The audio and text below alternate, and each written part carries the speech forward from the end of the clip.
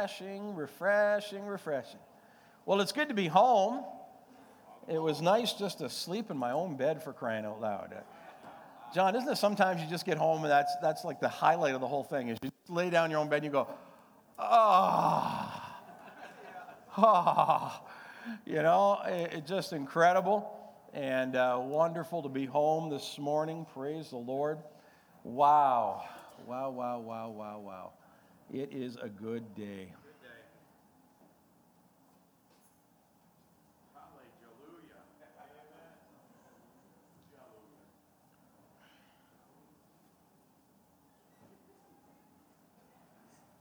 You got to be kidding me.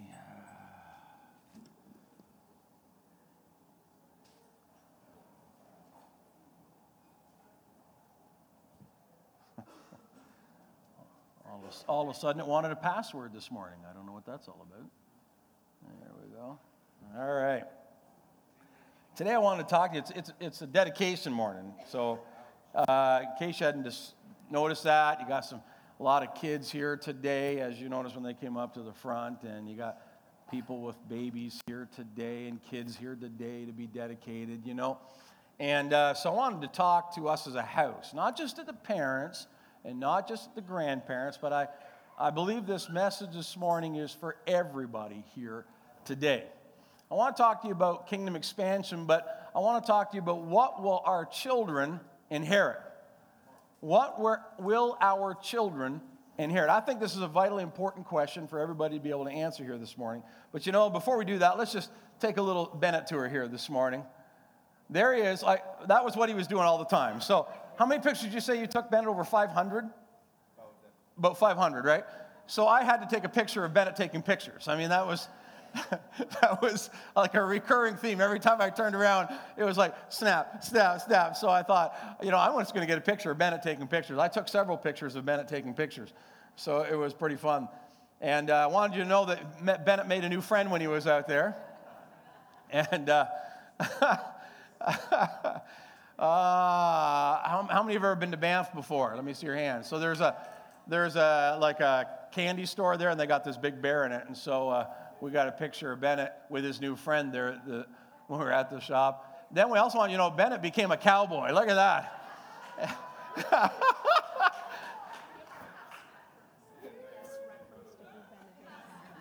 Oh, okay.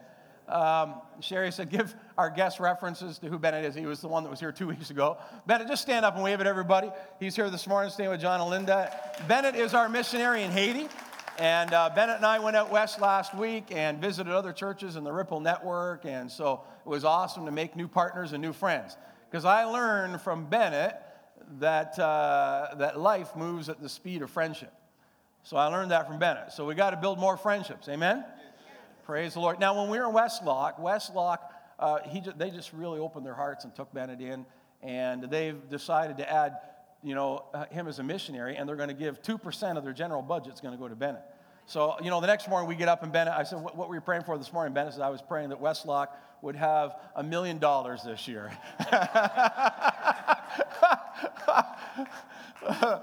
So anyway, on the Sunday night, or was it Monday night, I think, I had everybody pray at Westlock Church praying over Bennett. So look at the lineup of people. They're going all the way down the side. They're all waiting to speak a word over Bennett, to pray over him, to bless him.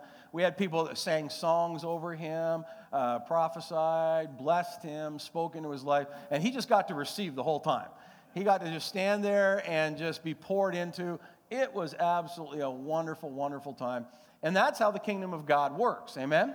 And so it was a real delight for us to be able to gather together in the Westlock Church. And I did give Brian a great big smooch from you, Barry. I want you to know that. I laid one right on him in front of everybody. And on his cheek. Yeah, on his cheek. Yeah, just to be, yeah. Yeah, on his cheek, buddy. Kept it PG, just, put it on his cheek. All right, so anyway, I just want to say thank you to everybody for supporting us and allowing me to be away for another week to make these connections. It was wonderful, and the Westlock Church and others out west are planning to put a team together to go down and work with Bennett, so it's going to be awesome, and we're really excited about it. Well, today, like I said, I want to talk about kingdom expansion and what will our children inherit. Before I do, can I just say that Lily Faith Williams was born last night. Dan in LA's little gift came last night about 10 o'clock, came at 7 pounds, 12 ounces, was it? 7 pounds, 15 ounces. So she's ready to go, all right? She'll come out of the womb already eating pablum and, chewing on cookies and just about anything else. So praise the Lord. So if you get a chance to pray for Dan in LA, just for them to get home quick, I'm sure they're excited. And that is absolutely awesome. So, when I got this message from the Lord, there was a question that I was asked when I was at conference by the pastor from Glad Tidings, right? It was Mr. Moore. What was this for? Andy Moore. And he asked this question, and the question took hold of my spirit, and I thought to myself, that's exactly the question that the church needs to ask itself as we talk about inheritance. And so he asked the question, he said, is the kingdom of God about preservation? Is it about preservation? Or is the kingdom of God about innovation? Which one is it about? Preservation or is it about innovation? And we have to decide what kind of people we're going to be. Are we going to be preservationists or are we going to be innovators? Are we going to be preservationists or are we going to be innovators? And you might be saying, well, what do you mean by those two things? I'm glad you asked because I'm going to explain that this morning, all right? So when we talk about being preservationists or being part of a preservation movement within Christianity, what are we talking about? What do we mean when we talk about being a preservation movement? Well, first thing you have to understand, preservationists are motivated by fear. They're motivated by fear. They're afraid. They want to preserve things the way they are because they're afraid that those things, if we don't preserve them, they may actually fall apart. And, you can go on YouTube and you can find all kinds of critics of things that are going on in the kingdom of God. You can find people who will criticize Bethel, who will criticize every evangelist, who will criticize every, preacher, who will criticize every megachurch pastor. You'll find no shortage of critics. And here's the thing.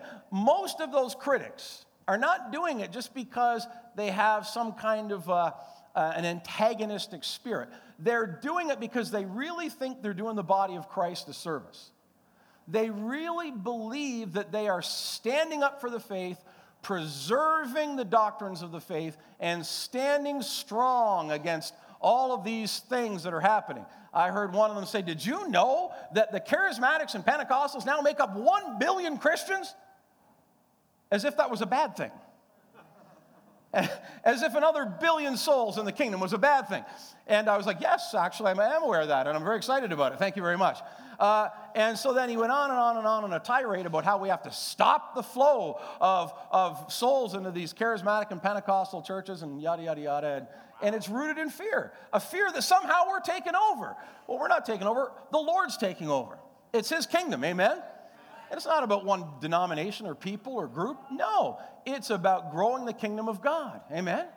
I don't give a rip what denomination you're part of. It makes no difference to me at all. I just want to see the kingdom of God grow. Amen?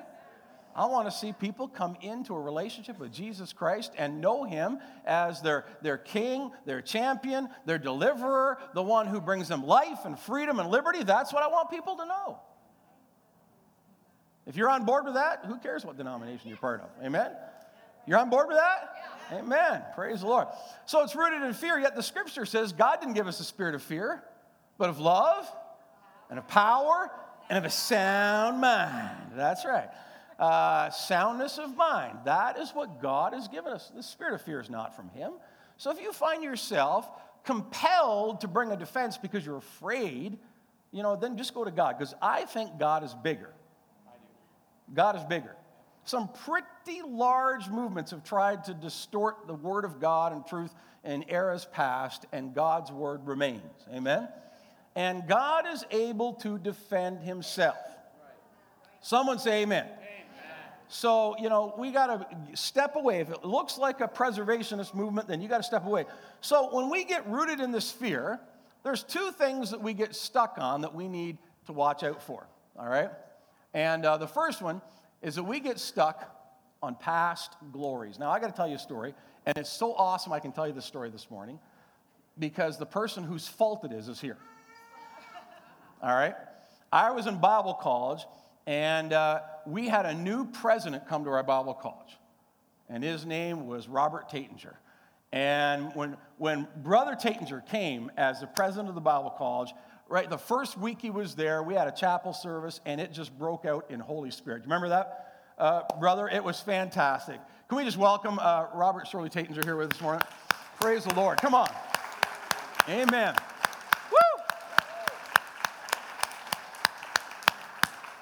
And these folks are just wonderful pillars in our movement, and we're so graciously happy to have them here today, part of this dedication service. And, they have a little great-granddaughter being dedicated here today. So this is exciting stuff for them.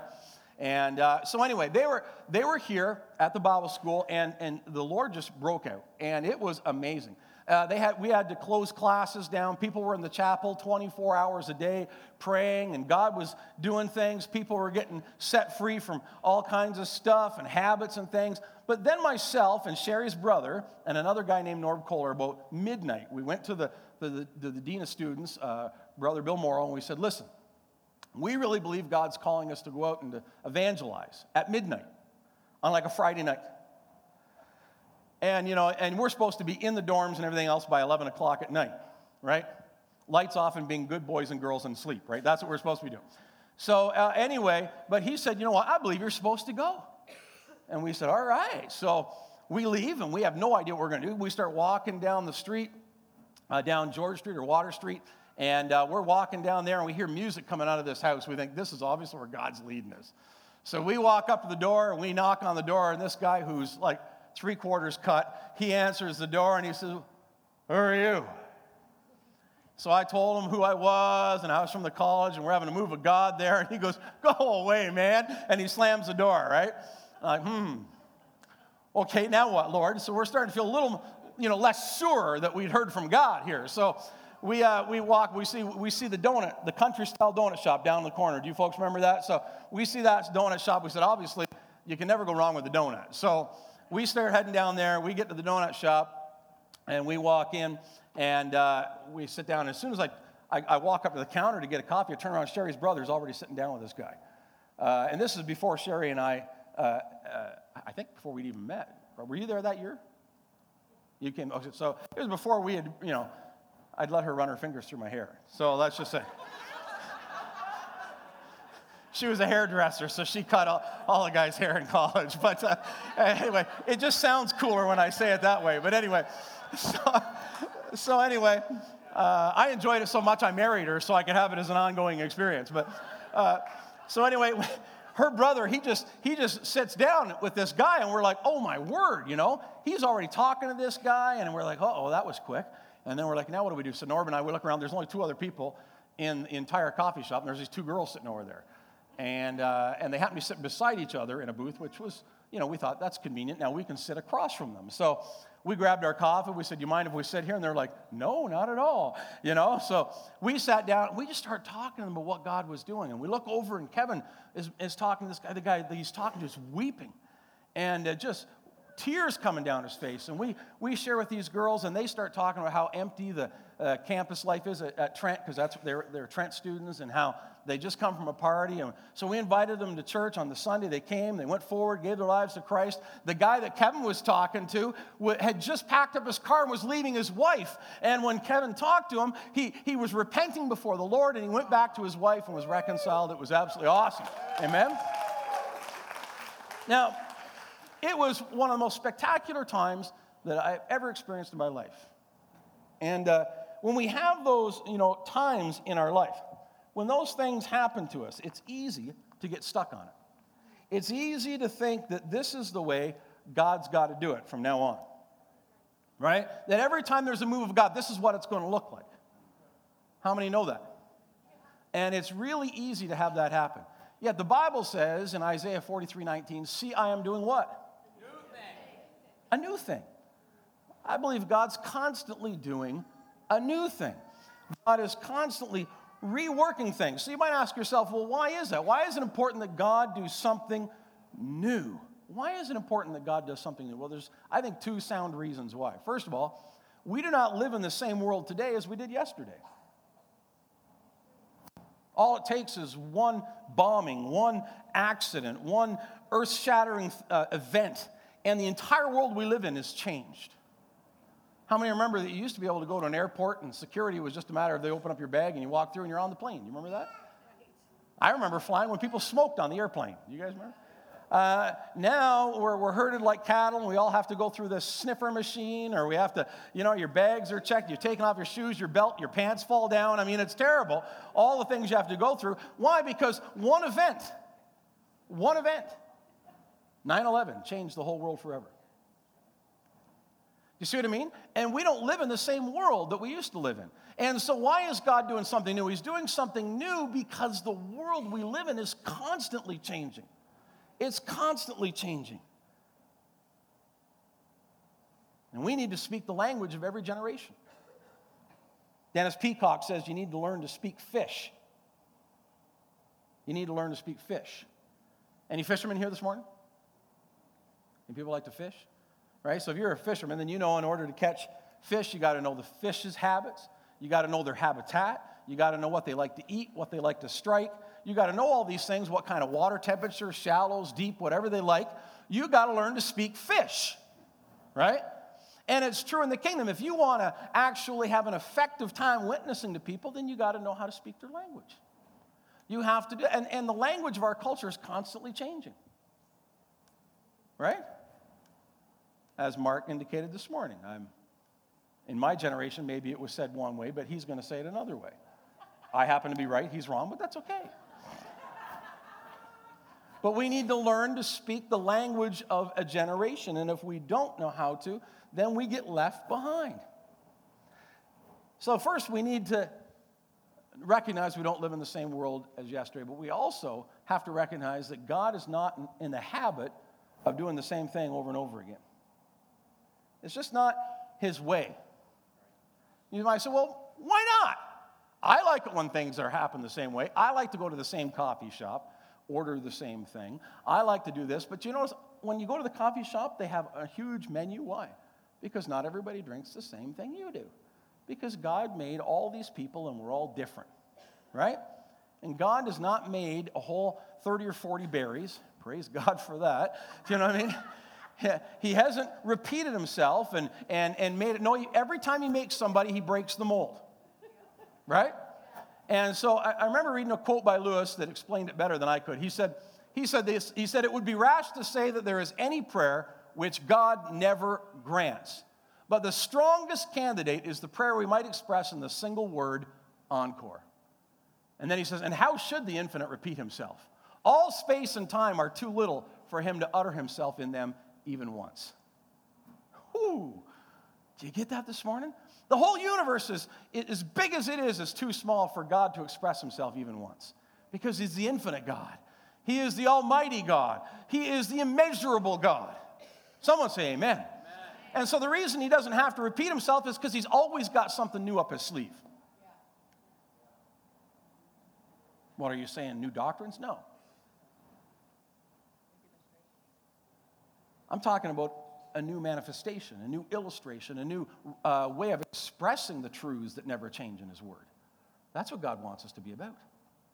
We have to constantly be asking God to do something new so that we can tell this ever-changing world about Jesus Christ and his wonderful, wonderful power. Amen? Hallelujah. I got to move along. Not a lot of time here this morning, but so we get stuck on past glories, but we also get stuck on past hurts. What keeps us from moving forward? What keeps us as a preservationist people? Past glories and past hurts. Has anyone here ever been hurt before? I don't mean fell down, broke your knee, or scraped your shins, or broke an elbow or a finger. I'm talking about emotional hurt. Anybody? Let me ask another question. How many have ever been hurt by somebody in the body of Christ? Yeah. Mostly. Why does it seem like it's mostly? Is it because Christians are so heartless? Is that why? Why does it seem that you get hurt more by people in the body than by people in the world? Why does that seem to be the case? Well, I can explain it to you this morning. First of all, it's because we forget the church is filled with imperfect people just like you and me. We're not people who have been made perfect. We're just people who are being worked on to be perfected. Amen? We're not complete works of God, but we're being completed by God. So in that sense, every one of us here has the capacity to offend somebody else. We have the ability to hurt another brother or sister. Every one of us. Some of you might even be offended by my words this morning. But you have the power and the capacity to hurt other people. And so we have to understand, the reason it seems like we get hurt more by people in the church than we do in the world is because we forget that the church is filled with people who are just like you with the capacity to hurt. But it's also because the hurts are the result of our own expectations. We expect more of people in the body of Christ. Therefore, when they don't live up to our expectations, we are hurt. We're let down. We're disappointed. We're confused. But I thought they were supposed to be a Christian. They might be saying the same thing about you. I thought you were supposed to be a Christian. Right? And what happens is we get this effect taking place because we had expectations that weren't met. I would submit to you this morning that 90% of the disappointments in your life are because of unmet expectations. And the unmet expectations, the majority of the time, are the byproduct of unrealistic expectations. Things that you had no right to expect of another person. Did you know I have no expectation that my wife should make me happy? I don't. It's my responsibility, and I'm in charge of my own happiness. I don't expect her to make me happy, although I know I make her deliriously happy.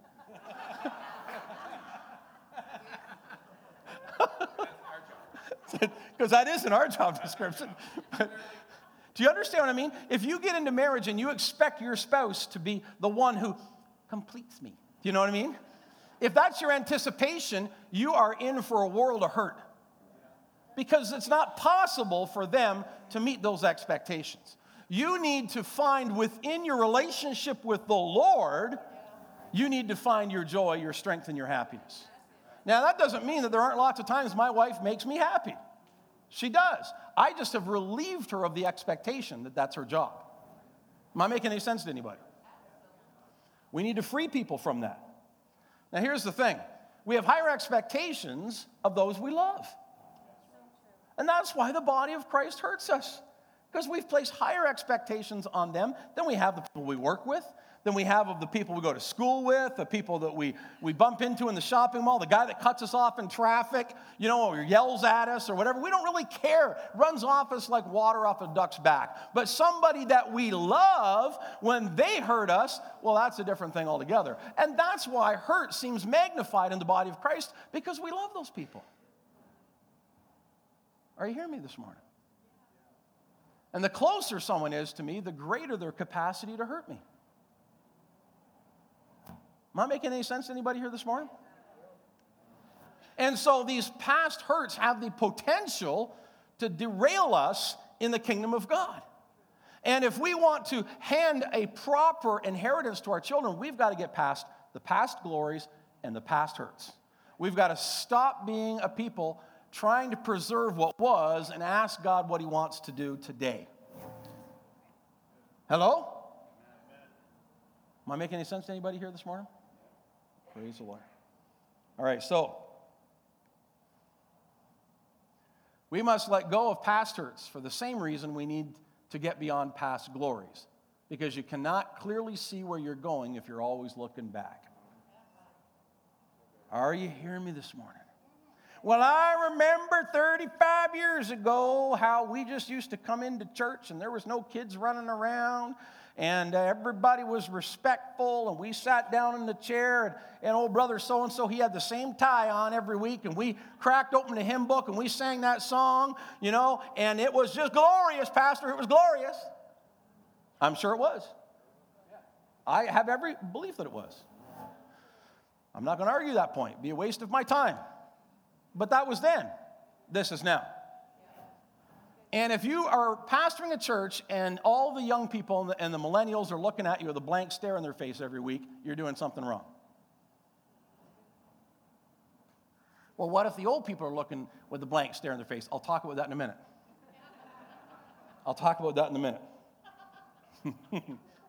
Okay. So not a preservation movement. God wants us to be an innovation movement. Yes, right. Now, you might be saying, what's that going to look like? I'm not going to give you the 12 easy steps to being an innovator this morning or anything like that. I'm not going to talk to you about any of that kind of stuff at all. That's not my point. What I want you to do is just to think about that new thing, right? Philippians 3:13 says, forgetting those things which are behind. Doing what to those things which are behind? Forgetting. Paul had to forget his past pedigree, how successful he was as a Pharisee, all of the things that he did in the past. He had to let those things go and recognize that he was carving out a new path and a new future for himself and even for the Church of Jesus Christ. And so he had to let it go. So we honor the past. But how do we do that? By prioritizing the future. That's how we do it. We honor the past by prioritizing the future. Putting the future first. We're blessed at Converse to have a gentleman named Robert Ketterling who is speaking from Minnesota. Has a church there of around 10,000 people. And they have been on a campaign for the last 8-9 years, I think it was, of encouraging people beyond their tithes and offerings, because he says our church operates on the tithes and offerings. It's how we pay salaries, keep the lights on, all that kind of stuff. But then they set a goal of what they call kingdom builders, of giving to the kingdom beyond tithes and offerings. And it started out, their first year, their goal was I think $500,000. They had $480,000 come in. Last year, their goal was $6.8 million. And they reached it. And what they do with that money is it's all about advancing the kingdom. What they do is they broke it down so that 50% of that money is about expanding the kingdom in their Jerusalem. So it's about planting new congregations, about pouring into their, if they need to upgrade their facility, if they need to do this, they need to do that, if they need to minister in the community, do outreaches, evangelism, any of that kind of stuff, that's where half of it. Another 25% goes to overseas missions projects. They're just doing project after project after project. But a full 25% of that $6.8 million was used to invest in future generations. A full quarter of it invested in future generations. Over $1.5 million just invested. And what does that look like? They were sending 500 youth on the mission field just before he came to our conference, and the church paid for every one of them to go on the mission field. Investing in them as a next generation ministry. Are you hearing me this morning? Because they realize that this is not the church of tomorrow, this is the church today. And we need to invest in them. Woo, getting quiet in here now. See, as soon as it gets close to your wallet, people go, whoa, we're with you, Pastor, we're with you. Whew, how much is that going to cost? So how do we do this? We do this by constantly investing in the next generation. Constantly. Everybody say constantly. Constantly. Andy Moore said this, and it was profound. He said, how much opportunity should we give to millennials in our church? How much? Then he said this, probably more than we're comfortable with. Probably more than we're comfortable with. In fact, we should give them more opportunity than we're comfortable with, and then hold them more accountable than they're prepared for. Isn't that profound? We should give them more opportunity than we're comfortable with, but then we need to hold them more accountable. We need to help them in that journey by making and helping them be more accountable than they were probably prepared for. Because a lot of times they're like, yeah, you need to give us more responsibility, but they just want to do it exactly the way they think they should without any experience, without any having times when they fell flat in their face. And we need to help them and guide them and give them accountability structures. Isn't that what we do with our own children, right? We give them probably a little more freedom than we're comfortable with. Any helicopter parents here this morning need deliverance? Do you know what I'm saying? And we release them to go out and to, fall down and skin their knees and everything else. But as they get older, we give them higher levels of accountability, right? And we need to do that. Kids need wings and roots. They need the wings to fly, but they need someone to give them roots to hold them accountable. Amen? Praise the Lord. You should write that down. That's pretty good right there. That's pretty good right there. So what do we need to do this morning? To be true innovators, we need to exchange the past glory for future glory. Someone say amen. Amen. We need to exchange the past glory for future glory. I believe this is the kingdom of God. We exchange the past glory for future glories. God doesn't have to do it the same way. He's not going to do it the same way. We've already covered that. But we need to be willing to let go of the past so God can do what he wants to do today. If we're holding on to the past, looking in the rearview mirror, we're not going to be able to see what God wants to do today. This is the kingdom of God. I found this quote a few years ago by Gordon Fee, who's a professor at Regent College in Vancouver. And he said this, good Pentecostal brother. He said, we cannot know anything about Jesus, anything, if you miss the kingdom of God. You are zero on Jesus if you don't understand this term. That's strong language, isn't it? I'm sorry to say it that strongly, but this is the great failure of evangelical Christianity. We've had Jesus without the kingdom of God, and therefore have literally done Jesus in.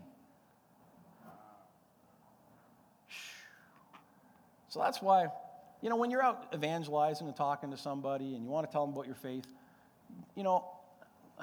I had an evangelist come to town once, and we sit down at the restaurant, and the waitress comes over, and step one, he does great, gets her name. But then he says, do you know who this guy is? And he points at me, and she said, no. Oh, he's a pastor of Desert Stream here in town, And then he goes on and on about how she needs to go to church, and when was the last time you were at church, and you need to go to church, and that, well, you'd love it there, and blah, blah, blah. That's not how you share your faith. And I saw her as she walked away from the table. He couldn't see her, but I saw her go like this and roll her eyes and walk away. It's totally non-relational. It's not kingdom language at all. They don't give a rip about your church, but they do care about their world. So what you need to do when you're sharing with people, give them a cause. Put something in front of them that they can sink their teeth into. So Bennett and I are on the plane, and we're sitting beside this guy who's from Airdrie, which is just north of Calgary. And he asks us what we're doing. We start talking about rebuilding Haiti. We start talking about the things that have happened, and he's keenly interested. He's asking us more questions. He wants to know because people are motivated by a cause. And the cause is the kingdom. Talk about what the kingdom's about. Talk about kingdom expansion. Talk about feeding people, clothing people, educating people, blessing people, encouraging people, and you will have an audience. And then when they find out about that, then the next thing that comes out of their mouth is, well, how can I be part of that? We've been thinking that way for a long time. I remember a number of years ago, we were raising money for the Philippines, and we got the great idea that we wanted to build houses in the Philippines. And so what we did was we put an ad in the newspaper, said, buy a house in the Philippines for $250. That was it. That's all it said, and a phone number. We had people from the city calling and saying, I can get a house in the Philippines for $250? Yep. You most certainly can. Wow, is it like a timeshare? Nope, not a timeshare. Really? So how often can I stay there? Never. Pardon? Well, you can't stay there. You're buying it for somebody else to live in because right now they're living in a garbage dump. Oh, okay, I'll take one. We had many people call. We ended up raising enough to build 40 houses. People would just say, yeah, I'll take one. People that never darkened the door probably still never came, but they bought a house because there was a cause. You understand what I'm saying? I'm really running out of time. All right. Whew, this is tough. Coming off of 1 month, you haven't been up here. This is tough work. This is worse than jogging a marathon. I got to tell you right now, Barry. Yeah, clearly. You're hearing me? It's worse. Way worse. I've never done a marathon, but I'm sure this is worse. I've never done one. I'm sure this is worse. I'm absolutely sure. Everybody stand together with me this morning. If you're over 45 this morning, remember I said I would talk to you, the older folks here this morning?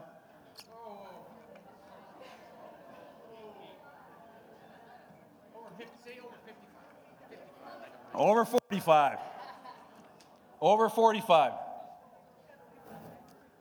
Over 45. Listen to me this morning. Look at that screen. What does it say? It's not about Tammy. Barry, play right. Okay, what does it say? It's not about me. That doesn't mean you stop innovating. It doesn't mean you stop, working. It doesn't mean you stop laboring. It doesn't mean you enter into retirement. What it means is that it's not about you anymore. What the church sounds like, looks like, thinks like, operates like, is not about you. It's about another generation that needs Jesus Christ, that needs a cause, that needs purpose, that needs identity, and we're here to invest it in them. Are you hearing me this morning? It's not about you. It's not about me. And that leads me to my next thing that we need to repeat. All right? Has everybody got that one? You got that in your craw? All right. Here's the next part. Everybody say this together. I'm not here to be blessed if you're over 45. I'm not here to be blessed. I'm here to be a blessing. Come on. Say it with me. I'm not here to be blessed. I'm here to be a blessing. Again, I'm not here to be blessed. I'm here to be a blessing. Now, here's the good news. When you give, the Bible says, and it will back to you. Pressed down, shaken together. He says, I'll pour it into your lap. But that only works if you come in here with the attitude, it's not about me. I'm not here to be blessed. I'm here to be a blessing. I'm here to be a blessing. Are you hearing me? A lot of the young people are going, yeah, that's right, Pastor. You preach it at those old folks. You know where I learned this from? I learned this from Glenn Shaver. Glenn Shaver taught me this so well. I remember when we started Desert Stream, he was a physics teacher at BCI, and he came to me, and he said, Pastor, he said, could I convince you to use PCs instead of a Mac? And I'm sharing an office with Sid. We're hardwired to all of his printers and everything. It's all Mac, right? And I said, no, not very likely. And he said, okay. He left my office, went and bought a Mac, and taught himself how to use it at 72 years of age. Because he understood, it's not about me. I'm not here to be blessed. I'm here to be a blessing. And if learning something new is how I become a blessing, then for goodness sakes, learn something new. Because God's doing a new thing. I'm not going to be one of those people sitting around, retired, complaining about the church. I'm going to be one of those people who's retired and other young men and women are coming and asking me questions about the kingdom of God because they recognize that I care about them and that I understand it's not about me and that I'm not here to be blessed, but I am here to be a blessing. And I'm going to impart myself and pour myself out, like Paul said, as a drink offering upon this generation so that they can grow up and see the habitation of the Holy Spirit in their land. Amen? I apologize if this is taking a little too long, but I got to make the point. I can't let you go home without getting this into your spirit. Seriously, I can't. And maybe 45's too old. Maybe I need to lower it to 40. I don't know. Oh, now you're stepping on my territory, Pastor. I was feeling comfortable, but now you dropped it to 40. I'm not comfortable anymore. Well, I'm just saying, if we could just understand this principle, even if you're 25, if you can understand this principle, how glorious the kingdom's going to be.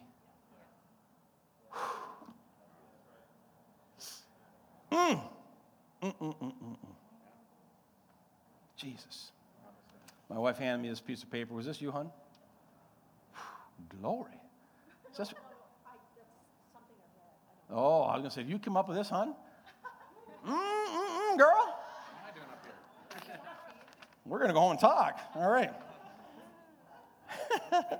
She said, your hunger needs to be greater than your history. Woo! Somebody say amen to that. Your hunger needs to be greater than your history. My hunger is greater than my history. I've been here at Desert Stream since we started. My hunger today is greater than my history. We've had lots of great things happen in the past. Guess what? As Paul said, I consider them all dung for the sake of the gospel of the kingdom of God. More, Lord.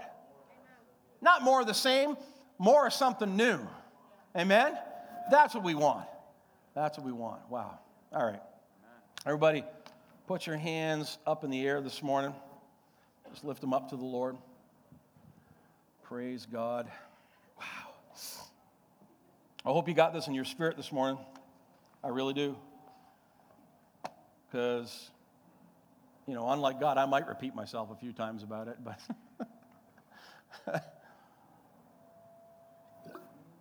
I think the kingdom moves on this. This is the revelation we need to see God expand his kingdom. There are not enough people that know Jesus in the city of Belleville. We have to show them a cause. That cause is God's kingdom. And there's so much to do in that. There's room for everybody. There's room for everybody. Father, I just pray today, as we have our hands raised to you, that, Lord, you would make us a blessing. You would make us a blessing. That, Father, the wonderful thing about being made a blessing is I'm never too old to be a blessing. I am never at a place where I'm no longer useful to be a blessing. No matter my circumstance, no matter my condition, Lord, I can be a blessing to those around me. And Father, I pray that, God, you would help me to understand that even though I'm not here to be blessed, I am here to be a blessing. And that when I pour myself out, Lord, that, Father, I will be blessed. But I'll be blessed for a different reason. I'll be blessed in a different way. I'll be blessed because I sought to be a blessing.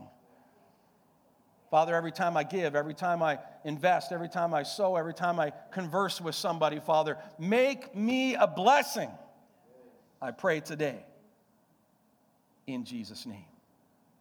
In Jesus' name. Praise the Lord. Hallelujah.